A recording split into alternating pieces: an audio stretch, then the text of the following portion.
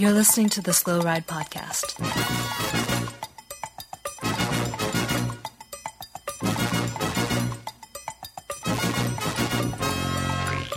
Bikes, advice, and rumors straight from the source. TheSlowRidePodcast.com and on Twitter at TheSlowRidePod.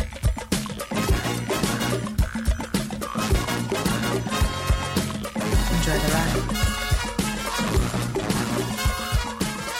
Hello and welcome to the 64th episode of the Slow Ride Podcast. That silence you hear, that's the little guy on the apple orchard, picking apples and tasting them and deciding which one would make the best cider. Mm-hmm. How was that for an intro without the little guy? It was okay. I mean, I kind of miss him. Okay. Yeah, I do miss him. But thanks for listening to the Slow Ride Podcast. We apologize for any type of technical difficulty, lack of other hosts. It has been the busiest week of the summer.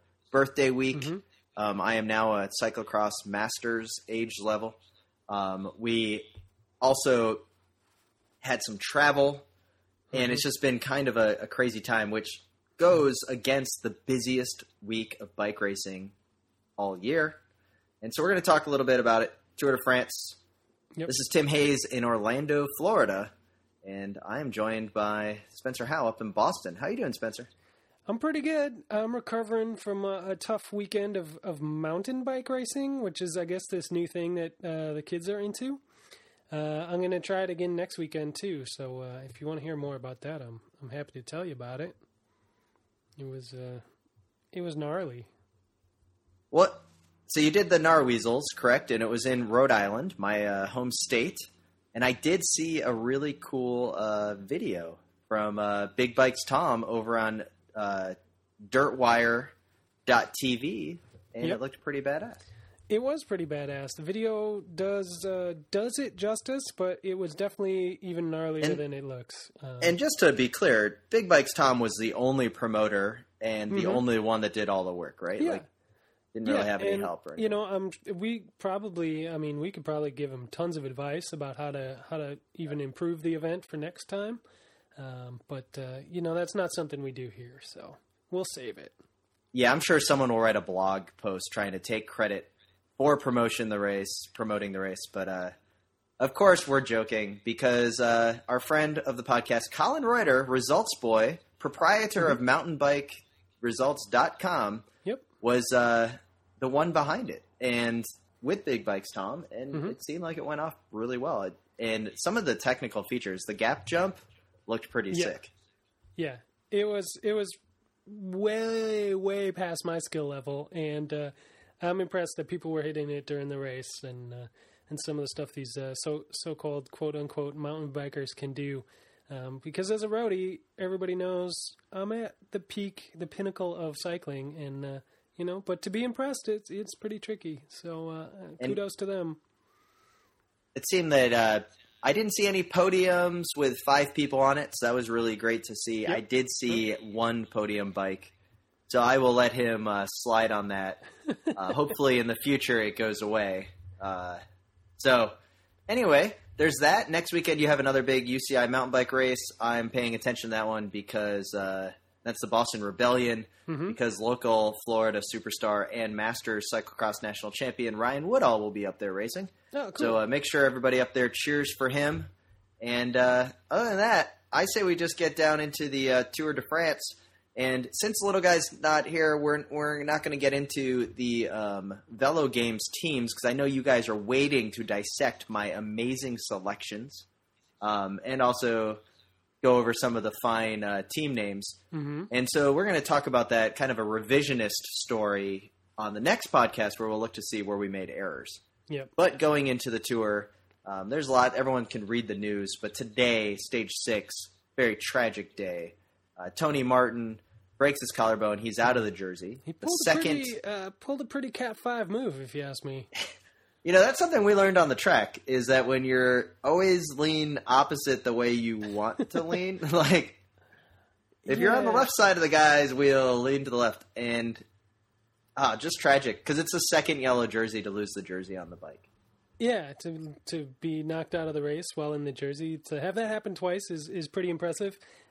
We were pointed out the stat earlier today on Twitter that Tony Martin becomes the 16th person to exit the tour in the yellow jersey. So, hey, a little light at the end of that tunnel maybe for him. Yeah, and I think Tony Martin, as he's going into contract negotiations or whatever, he can talk about this. Like, hey, guys, I had the yellow jersey, but I was the 16th in history, so I need a pay bump. And, it's been kind of a weird tour for E-Tix Quick Step. Tony Martin actually could have gotten into the yellow jersey a day earlier if Cavendish would have just pedaled 2 more feet. Because that was when Cancellara took 3rd place with a time bonus to then take the jersey. So he fought really hard for it. And then the most bittersweet of the day being Zdeněk Stybar of the same team taking the win. So, of course, we're excited about that. And, it's just kind of a sullen moment because they lost Tony Martin. But Tony wasn't going to win the race anyway. So, I do have a theory here, though, Spencer. Yeah, I'd love to hear it. Yeah, well, and I know our listeners will too. So if he's the second guy with the yellow jersey to beat the crash, Nairo Quintana is actually in the best place position here because I want to say of all the contenders, he's probably like in 10th, 11th place. So if this like after TJ Van Garderen and some of these other guys, that if all these other guys get their chance in the yellow jersey and they're crashing out and, falling off the side of a mountain and all that, Nairo is going to be the one in the yellow jersey come Paris, and that's what I picked. That's what I banked on. So you've got a last man standing theory. Yeah, and if there's anything I've learned about Nairo Quintana is that he's tough. He's maybe not the guy you want in a bar fight, but he's the guy that's going to be able to get out of the bar fight alive because he would just crawl through the crowd and find his way out the door. Yeah, I could see that. So, anyway, what do you have? What was the most standout moment for you in this first week of the tour? Man, there were so many standout moments. The tour is always crazy, but I thought for sure we were going to see some major fireworks on the cobble stage, and there definitely were some moments, but in the end, everybody came through pretty much unscathed. So, that was a big moment, really, that nobody went down. Yeah. And it's good to see because you don't want to see the tour decided on something like that. But it's also really good to know that all those dudes can handle that kind of racing. There was a distinct lack of complaining about the cobbles from one certain individual who now finds himself in second overall, and So good on him for doing well on the cobbles and not losing his tour because of it. And Nairo was able to continue on, and some of these other riders. So, again, it was pretty cool to see Nibali trying his best to break it up on some of the cobble sectors. Last year he was able to just ride away. And this year, not the same story. So, and, I think that's a pretty good one with the cobbles. My favorite takeaway of it all is just going to be the variety of the stages. Is that Greipel has won 2 sprint stages, but they've been pretty exciting sprint stages. Today wasn't really a sprint stage, it was more of a puncher's route. And Stybar won. Certainly the crash had something to do with that because of the climb, and almost every contender was taken out, including, Froome and Nibali and Nairo in addition to Tony Martin. But it's just, today's stage was pretty awesome, and it's been a tradition of that, and it's actually been a lot of fun to watch, seeing bike racing that isn't predetermined every day. Yeah, exactly. Like, the tour's definitely made a lot of steps to shake that up over the last few years, and it's not the same old watching Alejandro Pataki's lead-out train, for 20K, barreling every breakaway down, and then him sprinting to the victory right at the end there. And so, it's new. It's the new normal, and I kind of like it. Sorry, I had to hit my inhaler there. You reminded me when you said Pataki, and okay, I can breathe much better now. So, I have a TUE. Oh, okay. Just one more. I've got a TUE, so I'm totally good. All right. So yeah, what's a low point of the tour for you? Well, the low point definitely has to be some of the crashes, and you never want to see, especially that massive pileup that took out Cancellara. That did not look pretty. Yeah. Those guys were moving at that particular moment in time, and same with the Martin crash. Like this one was just like just kind of a bummer move. Like it wasn't, Your low point there is very similar to mine, and the reason I'm going to totally interrupt you is not that that's my style, but because the crashing, and now that they have the onboard cameras, the sports networks have been running the onboard cameras of just the crashes, and that is a little frustrating because it's crash porn, right? And it's sad that they're not concentrating on like the cool aspect. And so that's kind of a low point to me. But then at the same time, one of the high points is the technology we're getting out of it with these cameras. Yeah, absolutely. I don't know if you saw the Eureka Green Edge YouTube channel, which is a must subscribe for anybody, is they have a video with their mechanic is wearing a GoPro on one of those chest strap things. And so you see him working the carnage of the, of that crash, Michael Matthews, and making sure bikes running back and forth between the cars, and that is probably one of the coolest things I've seen from this year's tour. Yeah, there's been a ton of that. A few teams are doing it. Tinkoff and Katusha have all been releasing videos, and that stuff is super exciting. You're right. It's definitely focused on the crashes, and that's kind of what they're playing in the broadcasts and stuff. But yeah, it's kind of a bummer that's what is making it out there in the world, but at the same time, that's what's going to draw people in.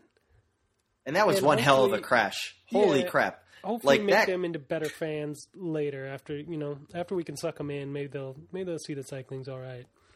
Yeah, and it's it was kind of crazy. And then second, another highlight for me is today's King of the Mountain winner. From MTN Quebeca, Daniel Tekle Haimanot. Nailed it. Nailed it in one, Tim. Of Eurasia, Eritrea? I want to make sure I'm saying it right. We'll have to get in touch with our African correspondent, Dan from NAM, Dan Craven. Dan from NAM or Taylor Jones is going to tell me a lot about Eurasian history. And I will say that it is pretty cool to see two riders from that country, former Italian colony, and that's where the history of cycling has influenced them. But they have their own big stage race, and it was pretty cool to see him take the polka dots today. So get to, and I love that MTN Quebeca team. Mm-hmm. They may be my fourth favorite team. They're quickly becoming my very favorite team. And the only reason they're fourth favorite is because of Tyler Farrar's on it, and it's I can't elevate them anymore. That was a pretty sick burn. I will say that, I have three teams I care about. They're definitely one of those three. Okay, so it's AG2R, Movistar, and MTN Quebeca. Oh, okay. Yeah. No, I've always, and I think a lot of people feel like this, that you got to be a big fan of the underdog, and there is no bigger underdog. Well, let's say some of the small French teams are maybe bigger underdogs, but no realistic underdog better than MTN Quebeca. And what a good team to cheer for. It's like the Cool Runnings of cycling. Yeah. Well, and let's be honest, they have the biggest underdog of them all, Tyler Farrar, in the sprint. Like, everyone, he's just good enough that you're like, oh, maybe today's the day. And then you're like, what were you thinking? On a good day, he's going to get his fourth Tyler is my favorite American in the race this year. I want him to slay it. That team is making me excited. Like, you can see, I am getting excited just thinking of this team because of how they're going after everything. So good for them. Hey, on a side note, I've been doing a lot of bike riding here in Orlando. A lot of early morning rides, like 6 a.m. rollouts. Gross. And there's been about 100 people on the rides, right? A couple big rides, and there's way too many Focus bikes. Okay. It's kind of like it was cool in Gainesville because everyone at Swift Cycle everyone that had a Focus bike in Swift in Gainesville got them from Swift Cycle. Yeah, and it's nice. You got yours, and you were a cool guy. And then I come down here. Now you're just in with the mix. You're in with the scrum. Is that what you're saying? But there's a good 20 Focus bikes on the ride today out of 100. Okay. Like, it's a good 20%, like 15, 20%. Enough that I can't imagine that there's that many Focus bikes being sold at full retail in Orlando. Okay. So now it's like, and they're all on the same team, right? So it's like a team deal. So they all got like a good deal. We wear the jersey, have a Focus bike. Nice guys. No problem whatsoever with this team. And they're really fast and good. Okay. But then I show up with a Focus, but I'm not on the team, so I get a bunch of weird looks, and then it's like, oh, who's the guy on the Focus? And I feel like everyone thinks that I was on their team at one time and maybe kicked off, or that I'm like a team groupie because I have the same butt. Now, both of those scenarios are believable, you know? Like, I could see either one of those things being very true. That I could get kicked off or be a groupie of a right. team? My best advice for you, Tim, right off the bat, is, trade that bike in. You just had a birthday. You're in for titanium now. You should just go straight for it. Well, you're in the master's age. You know, so about that, and this is so I've been working on Sarah about this. I've said, hey, Sarah, I'm 35, and I don't know if you listen to the Slow Ride podcast, but one of the rules is when you turn 35, you need to seriously consider a titanium bike. Uh-huh. Swift Cycle's a Moots dealer. I can go get a nice Moots. I'm excited about it. But then she had the audacity to point out to me that I actually only turned 34. And then I had to tell her, but my cyclocross racing age is 35. So really I'm 35. Yeah. I think it's time for a Moots. If anyone wants a nice Focus that's been taken care of professionally, it's cleaned all the time, looks great. You can just give me a quick... Barely ridden until about 3 weeks ago because the out-of-town form is on fire right now. Okay. Let me know so I can start my titanium quest. Yeah, great. I'm glad this has turned into an advertising platform for you. They can email the slowridepodcast@gmail.com with all hate mail regarding this impromptu advertisement. This is Ryan. This is Ryan. This is Ryan Woodall, Florida's first cyclocross national champion. You're listening to the Slow Ride Podcast. All right, let's get back to the tour. So, when are we going to finally hit the mountains? Is that on next Tuesday? Yeah, so we're sweeping around the top part of France here, and we're gonna head down to the Pyrenees next, and that's where the exciting mountains are, in my opinion. This steep, gnarly, gross mountains you don't want to have to ride up. Those are the good ones. Yeah, and then we do, of course, end land. Yeah, no. Well, I think with my theory, Quintana's going to take the jersey on the last day at the Alpe d'Huez, the second to last day, the last day that matters. So, cool stuff all the way around on the tour.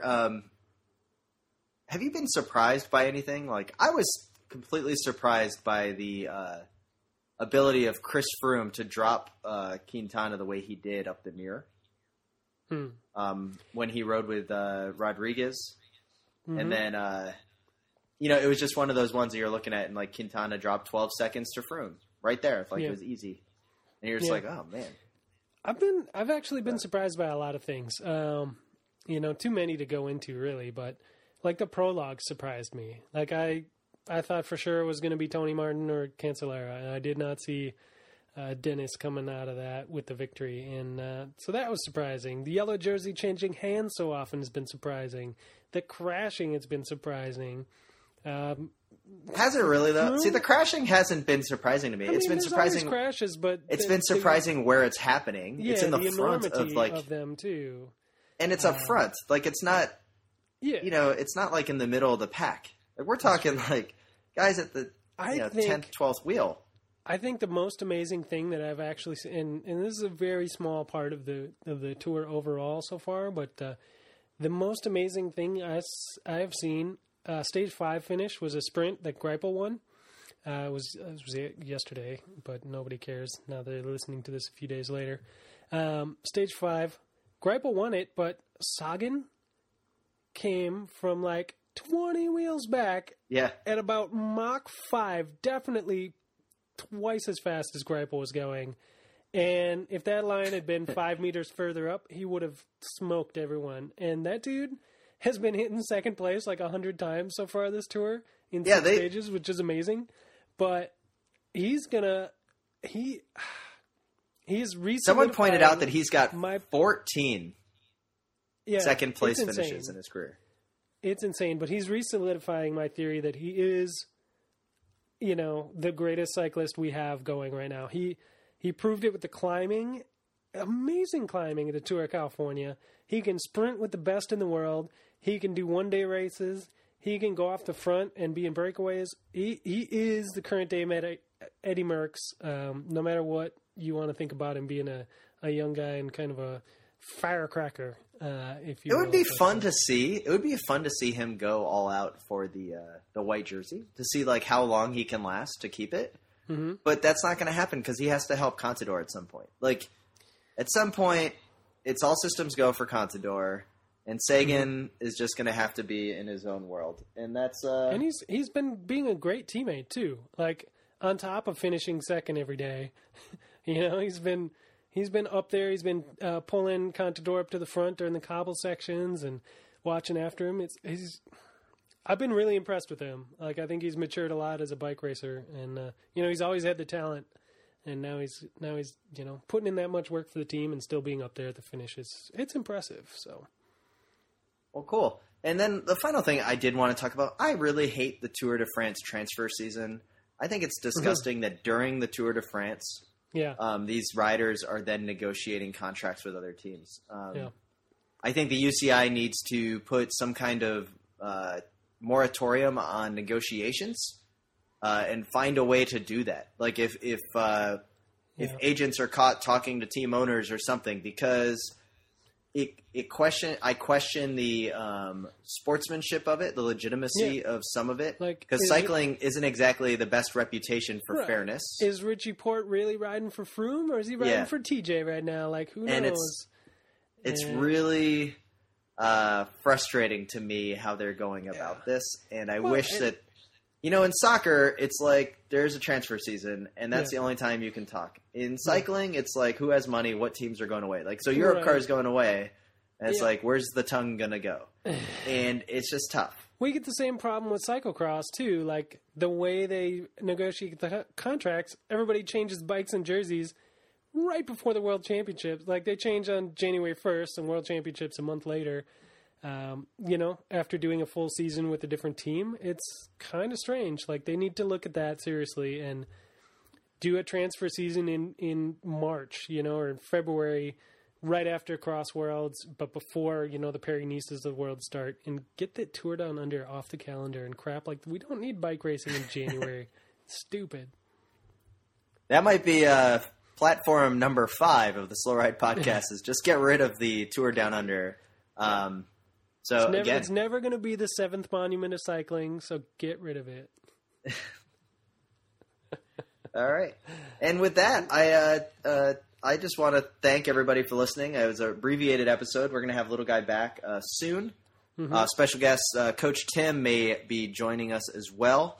Mm-hmm. And we'd like to thank everybody for listening to us and making fun of us and, just being involved, because that's what makes this happen. Obviously, we don't have any cash sponsors. This is just this is for fun. You know what I want to do is give a special shout out to everybody in our Vela Games League. We had over 100 people sign up for that, which is pretty rad. So thanks, guys. Thanks for playing along. And hey, this just in from the satellite newsroom. Little Guy just sent us a note here that we got a new review on the iTunes.